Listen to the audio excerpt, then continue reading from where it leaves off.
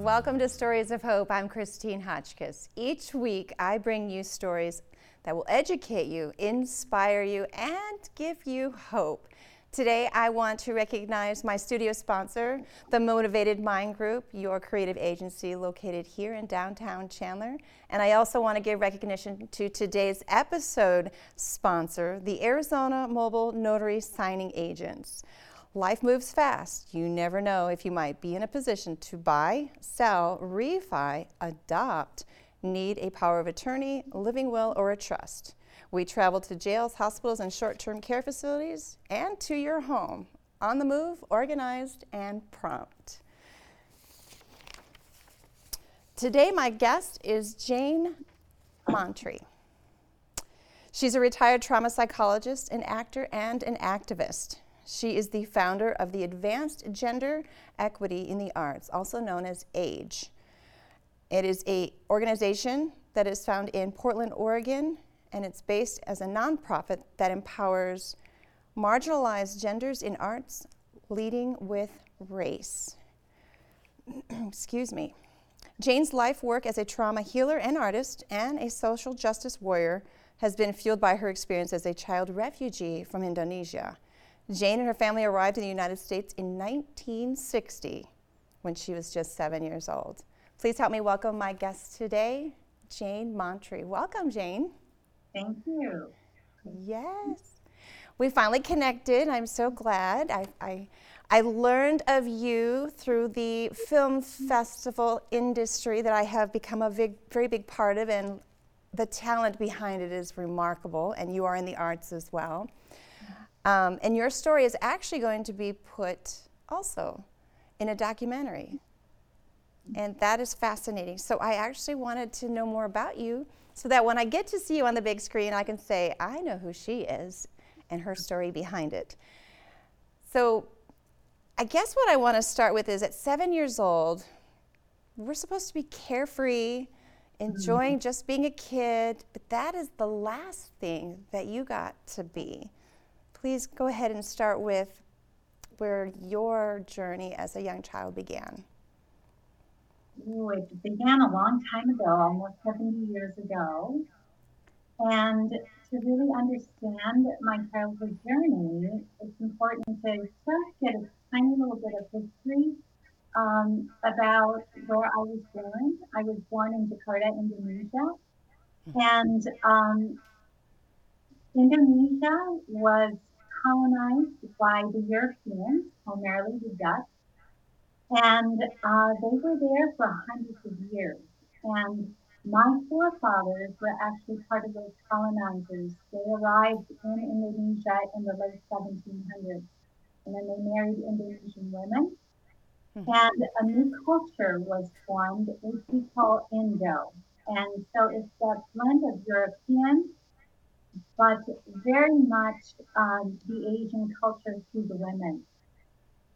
And my parents talked about Indonesia, their life in Indonesia being wonderful.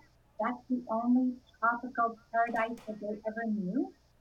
And then when they were actually teenagers, adolescents, World War II broke out. And the Indonesian colonies became destabilized, and right after the war then, what happened was Indonesia took back its land. And it's my belief that that is exactly what should have happened, but as Indos, as mixed, we were caught in the middle. And taking their land back, okay. Taking their land back, because we still had the citizenship and the privileges of my European forefathers, but we were very Asian in our culture, and we had been there for over 200 years. And so we were told that we could stay if we gave up the European citizenship. And I think that would have very much have been an option, except that during the revolution after World War II,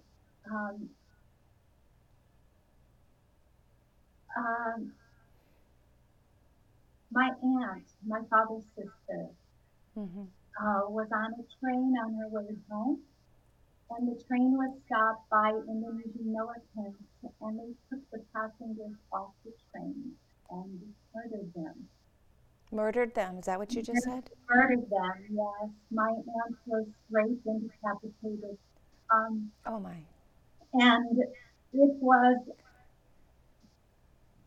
words cannot express the devastation, but it was devastation upon devastation. It was, when this happened, my father had been released after 4 years during World War II. Mm-hmm. My mother had lost both her parents. My father had lost his brother, who had lost his father, and now this happened to his sister. And so my father said, "We have to go." And by this time, it was around the time of my birth, and my father said, "We have to get to safety, and we are going to America." He did not want to go to the Netherlands because he had experienced a lot of racism as Mm-hmm. an Indo in Indonesia, and he did not Mm-hmm. want to go to the Netherlands. And so he said, "We're going to America," and he named me Jane. And he said, you know, "That's where we're going to go." But it was the 1950s, and there was an Asian ban. Mm-hmm. And the United States wasn't letting refugees from Indonesia or from anywhere in Asia into the country. And so my father tried for years, actually. He tried prior to my birth, and he continued to try. And then when I was about a year and a half old, he finally said, "We have to get out of this country." And so the only option was to go to the Netherlands. And he said, "I'm going to wait there," because he thought that maybe getting to Europe would be a stepping stone to getting to the United States. Now I And have to ask you, yes, you're talking about going to the Netherlands, and leaving your own country. right, Is this something that you had to flee to yes. do, or wait, you did? Well, Can you? we did. It was an exodus. And what happened is that it was about a 10-year exodus. And during that time, there were uprisings, and villages would just be attacked by by Indonesian militants, and they would murder uh, the Europeans and anyone who had European ancestry, and so there was a lot of unrest, and it wasn't safe, and um, and so uh, we got on a ship and went to the Netherlands. I don't recall. I don't recall that trip. I was only a year and a half old. Mm-hmm. Um, but we were one of 300,000 families who fled and went to the Netherlands. Netherlands is a teeny tiny country, and it's very overcrowded. And So I wanted to interrupt you here for a yes, second here. When I think of the things that you're going through or had gone through at such a young age, this was what you said, the years of the 60s, before this 1960s. This is the 1960s, 1950s. The 1950s. 50s, 50s. Wow. Yeah. When I think about the history that I learned in school, these were not the things that I recall Mm-hmm. learning. This was more like histories from 1800s versus 1900s and what you're actually living. And I'm in my own country living with my own stuff, as all of us do, with the ability to have media, to be connected to what's going on. I never knew any of that was going on, and yet we have our days where we think our days are bad and we're having a tough time going through what we're going through. And here you and your family and other individuals and their families are losing loved ones by, like you said, being murdered by the hundreds, having to flee a place that you're supposed to call home in your country, and then you have to go somewhere you're not even sure where you're going to start all over, even know how to start all over, and you're just a kid. I can only imagine what your parents had to go through. Right. And it was also, we were used to the tropics, and Mm-hmm. The Netherlands is very much like the Pacific Northwest, with maybe a little bit colder, uh, Mm-hmm.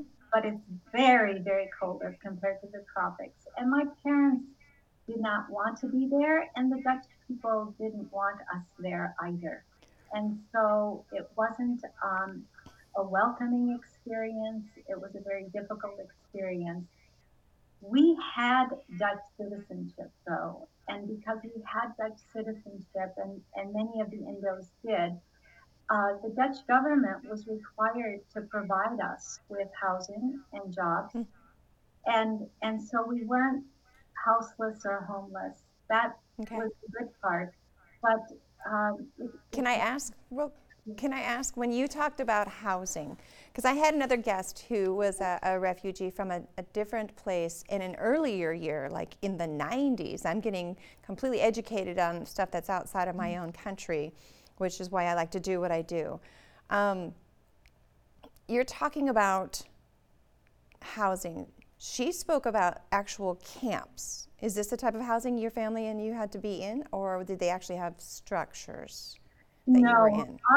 ours, that wasn't what we had. We didn't have, it wasn't camps. We were initially put in a center, and Hmm. again, I don't remember that at all, but Okay. it was a holding place of some sort. Okay. Um, and then shortly thereafter, we were assigned housing, and the housing that we were assigned was similar to the housing that the Dutch people lived in, and Hmm. And this housing, you said the government had to provide. Is that what I heard correctly? so raised the level of animosity between the Indo people and the Dutch, because the Netherlands was overcrowded and there were waiting lists for the Dutch people to get housing. And then you have this Oh, huge wow. influx of Indo people coming, Hmm. and we got our turn, um, and that didn't sit well with them. And this was, you keep referring to like not accepting to who you are, the Dutch, and then having their differences. Do you feel this was a race driven? Yes, it was definitely. Okay. I don't know how to say it because I don't want to say anything incorrect or assume, but it sounds that there's a race, what does it call it? It was racism. Yeah, It was it is. I racism. mean, Yeah. we have our version of what we say is racism here in the States. As you know, you live here, but it's one of those Mhm. different definitions. And when you're in this race that you're in, there's a division. Right. And I told someone not too long ago, if we all were not able to see with our eyes, we Mhm. wouldn't have any judgments because there wouldn't be anything we could see to say you're different than me. And that's what this sounds like, even though that's what's going on. So moving forward, Mhm. you guys came to the United States in the Well, 1960s, no?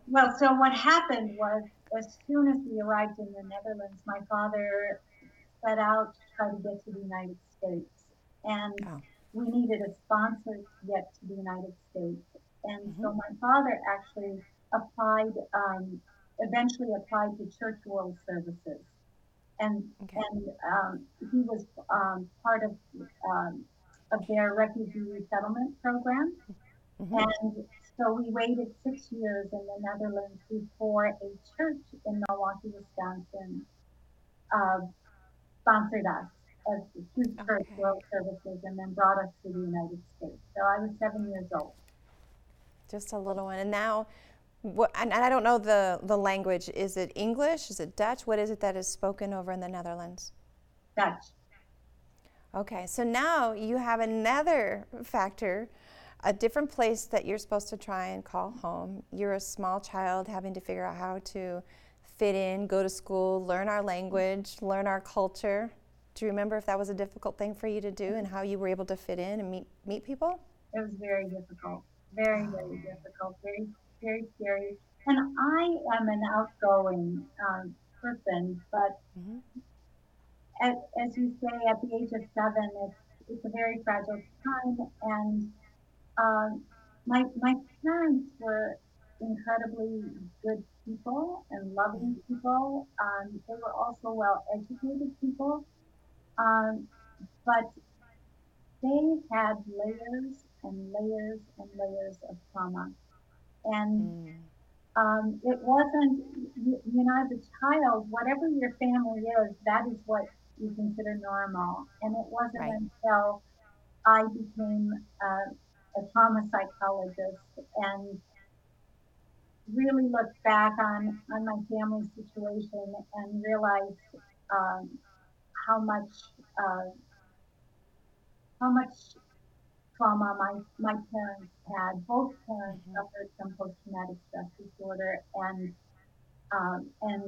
even though my father never missed a day of work, he suffered from horrible nightmares that woke him up, and he was even injured uh, at one point because of waking up in the middle of the night so disoriented with flashbacks of his lot of the trauma that he had experienced. My mother also had post traumatic stress and severe depression, and and they had been taught British English growing up.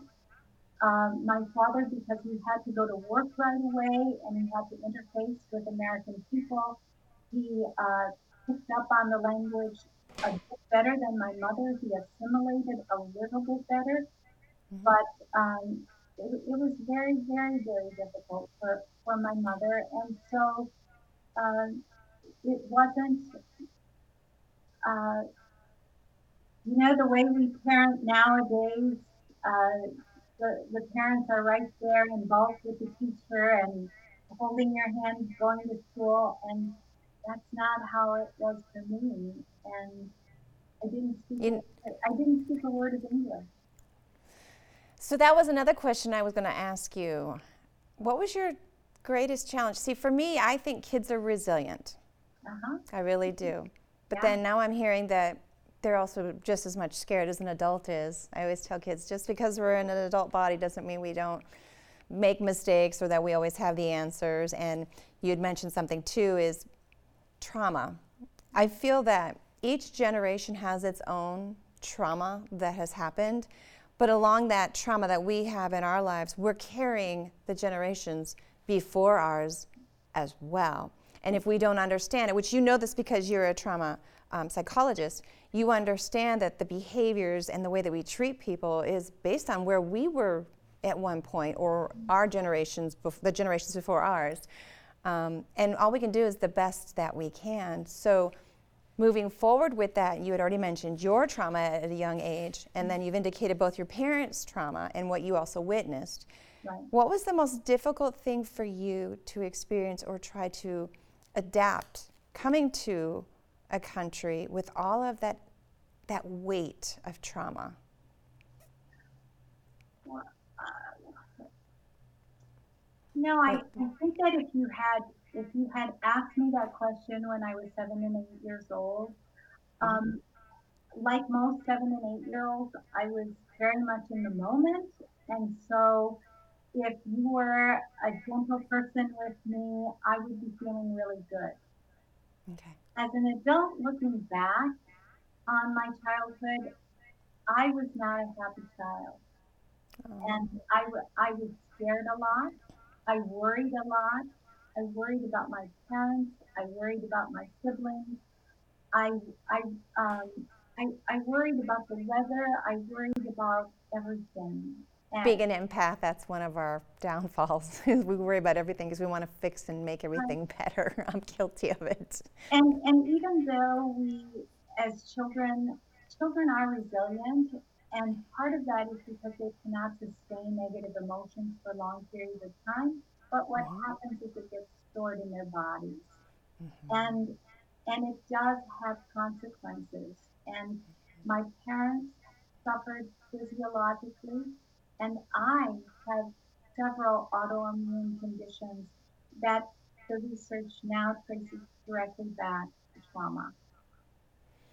I feel that, and people say that your mind is the most powerful thing that you can possess, but that's 100% true. The other part of that is, and you just mentioned this, is our bodies are programs as well, and it remembers emotions and trauma, happiness, whatever that our body will go through. It stores it. That's where you have, like, I think we've talked about this prior to this, is the fight or flight that people will say, is because the mind and the body have stored something that reminded them of something, and it could be good, it could be bad.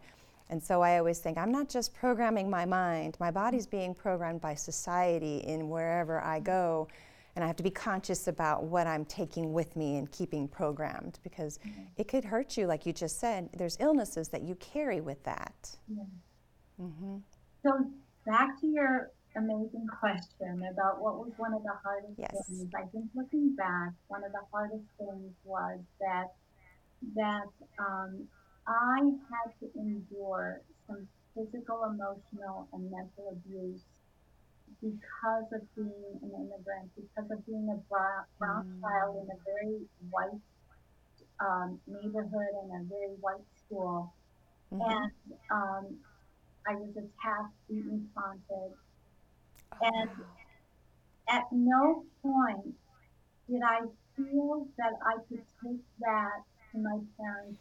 My father was very protective of me, and I guess as a child, having the situation that we had, I intuitively knew that my parents had tremendous sadness, and I always assumed that their sadness was bigger and more important than my sadness. And so I didn't share that. And I think that what happened growing up is that I became the kind of a person who had a very hard time reaching out to help, to ask for help. I was always wanting to help others, but I couldn't ask for help myself. And um, and that was not a good thing. No, and a lot of us actually struggle with that. I think we live in a society, I'm not going to say I think, I know. We live in a society where if someone looks like they have got their whole life put together and inside they're falling apart, but that's the only thing that they can keep themselves going is how they feel on the outside. And they don't want anyone to know that they are hurting or they have a hard time asking for help, whatever it may be. I feel that, and I'm guilty of this too with my own stuff in my life, is I know what it's like to feel abandoned. I know what it's like to not feel loved and to lose a loved one. And so for me, my way of my love language or my communication is I don't want anyone to ever feel the way that I hold that program still within me.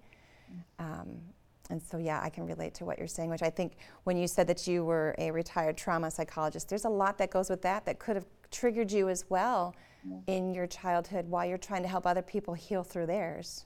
Yes. Yeah. Absolutely. And fortunately, I was in a program where a very wise professor said, healer, heal thyself. And so I did go through many years of therapy with an excellent uh, psychologist, and it was very, very helpful.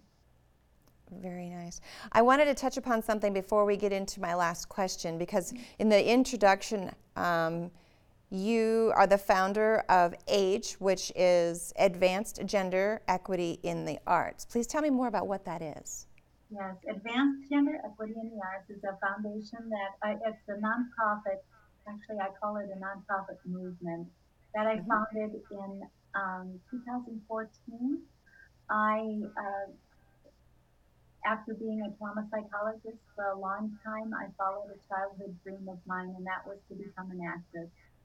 And but I didn't get to really do that until I was in my late 50s. And by that time, I realized that my story really wasn't in the canon. What was in the canon were stories that were centered on white men's experience. It was They were written, produced, directed, and cast through the lens of the white man. Mm-hmm. And I say some of my best friends are white men, but I do believe that our stories need to represent all of humanity, not half of humanity. And so I started this organization to really get professional theaters to uh, amplify the voices of women, and not to a tokenized way, but really in an integrative way, by having them in leadership positions, by having them be the storytellers, the directors, the producers, to have them cast and design through their lens. And so that is what I did, and it's been very, very rewarding. We've only just begun. It's going to take generations to shift the paradigm, but we're on our way. You know, I have to mention, because I kind of laughed knowing this part of what you just said, and that is we do all have a story. That's why I enjoy doing what I'm doing. But I never looked at films the same way I did once I got involved this last 4 years in the film festival. I started out as just attending one because someone was being recognized for something. Then I became a volunteer. Then I started paying more attention to the films that I started doing the Q&As, because now I was like, wait a minute. There's a reason why this was created. It's not like your action and your romance ones. These are actual stories of people's lives that impact others if that message is received by that person that's needing to hear it, right? Yes. Yes. And you saying you wanted to be an actress, Yes. back, and you said, what was the age that you wanted to become an actress or did become an actress? I was in my 50s before I Okay. actually started. Yes. Some of the things we didn't think we were going to do, and now we're doing them because life has given us an opportunity to share more about who we are and the talent we didn't even know we had. Right. Right. So how does this organization that you have here, it says it empowers, but where is it empowering? Who is your audience that you're empowering? And what we are doing is really focusing our resources on the most vulnerable communities, and those communities are women of color and non-binary people over the age of 40. And so what Okay. we are doing is, at this time, we are providing um, unrestricted grants to those women playwrights, and we're starting small right now. We have three $10,000 grants that we are Nice. awarding annually, but we are also expanding our programming to partner with professional theaters who can also then give these people development opportunities. Oh, I like that. And Mm-hmm. film industry, as I know, whether it's a small film with a low budget, they all need assistance to share a big message. And Yes. that's great that you're able to help and do that and empower someone that feels that they have a message and they have a gift and they just want that one opportunity to say, I just need some help this one time, and then go from there. So it's great that you can do that. And I'd also like to mention that starting this year, our grants are being funded by a private foundation, De Novo. It's a Portland-based organization, and I want to give them a huge shout out because they are Oh, good. doing remarkable work, and our partnership with them is going to just allow us to exponentially increase what we do. Wonderful. Now I have a final question that is kind of related but not related, and I always look forward to this question.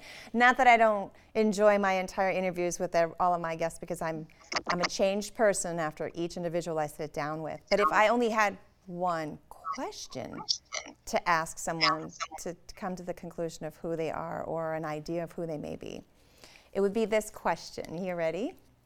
I'm ready. Okay, what message would you like to leave based on your journey? Oh, that's a hard one. The message I would like to leave Okay. um, is what I learned from the airlines, and that is always apply your own oxygen mask before helping others. I feel that that's Mm. so important. And whether Mm-hmm. you are 2 years old, 3 years old, or 85 years old, Mm-hmm. love yourself, make sure that you are fed and nurtured, not just physically, but spiritually and emotionally, um, before extending your heart to anyone else. Very important. Some people feel that if they find someone else to fix that broken heart or expand that heart, will make them a better feeling or have a better feeling or be a better person. And in fact, it starts with us, like you said, put your own oxygen mask on first so that you can breathe, to help someone else, to show them how to breathe if they're having a hard time. I love that. Thank you. And your information has been provided underneath your name throughout this interview. Was there anything that I did not ask that you want to make sure that is out there? I'd like to give a thank you to Brenda Foley, who is the one who connected me with you, and who is the producer for the documentary Sea Flame Run. Yes, definitely. I love that she connected us together. And I met her through the film festival here in Chandler in January. And then she was an extra in a film that I got to be a small little extra along with some other ladies. So it was really interesting how it all tied in. Because you just never know who's going to be in your path or has been there the whole time until it's time for you to actually know who they are or they know who you are. Thank you for your time today, sharing your journey and your knowledge and your wisdom. Thank you, Christine, for all you do. Yes, thank you. I want to say thank you to my studio sponsor once again, the Motivated Mind Group, your creative agency located here in downtown Chandler. And today's episode sponsor is Arizona Mobile Notary Signing Agents. Life moves fast. You never know if you might have to be in a position to buy, sell, refi, adopt, need a power of attorney, living will, or a trust. And they'll travel to you.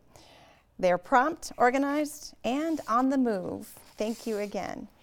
If you have a story you want to share, know someone who has a story, or you're a nonprofit organization making a difference in the community, please email me to the address of stories@christinehotchkiss.com. Until next time, everyone, I wish you well, and you take care.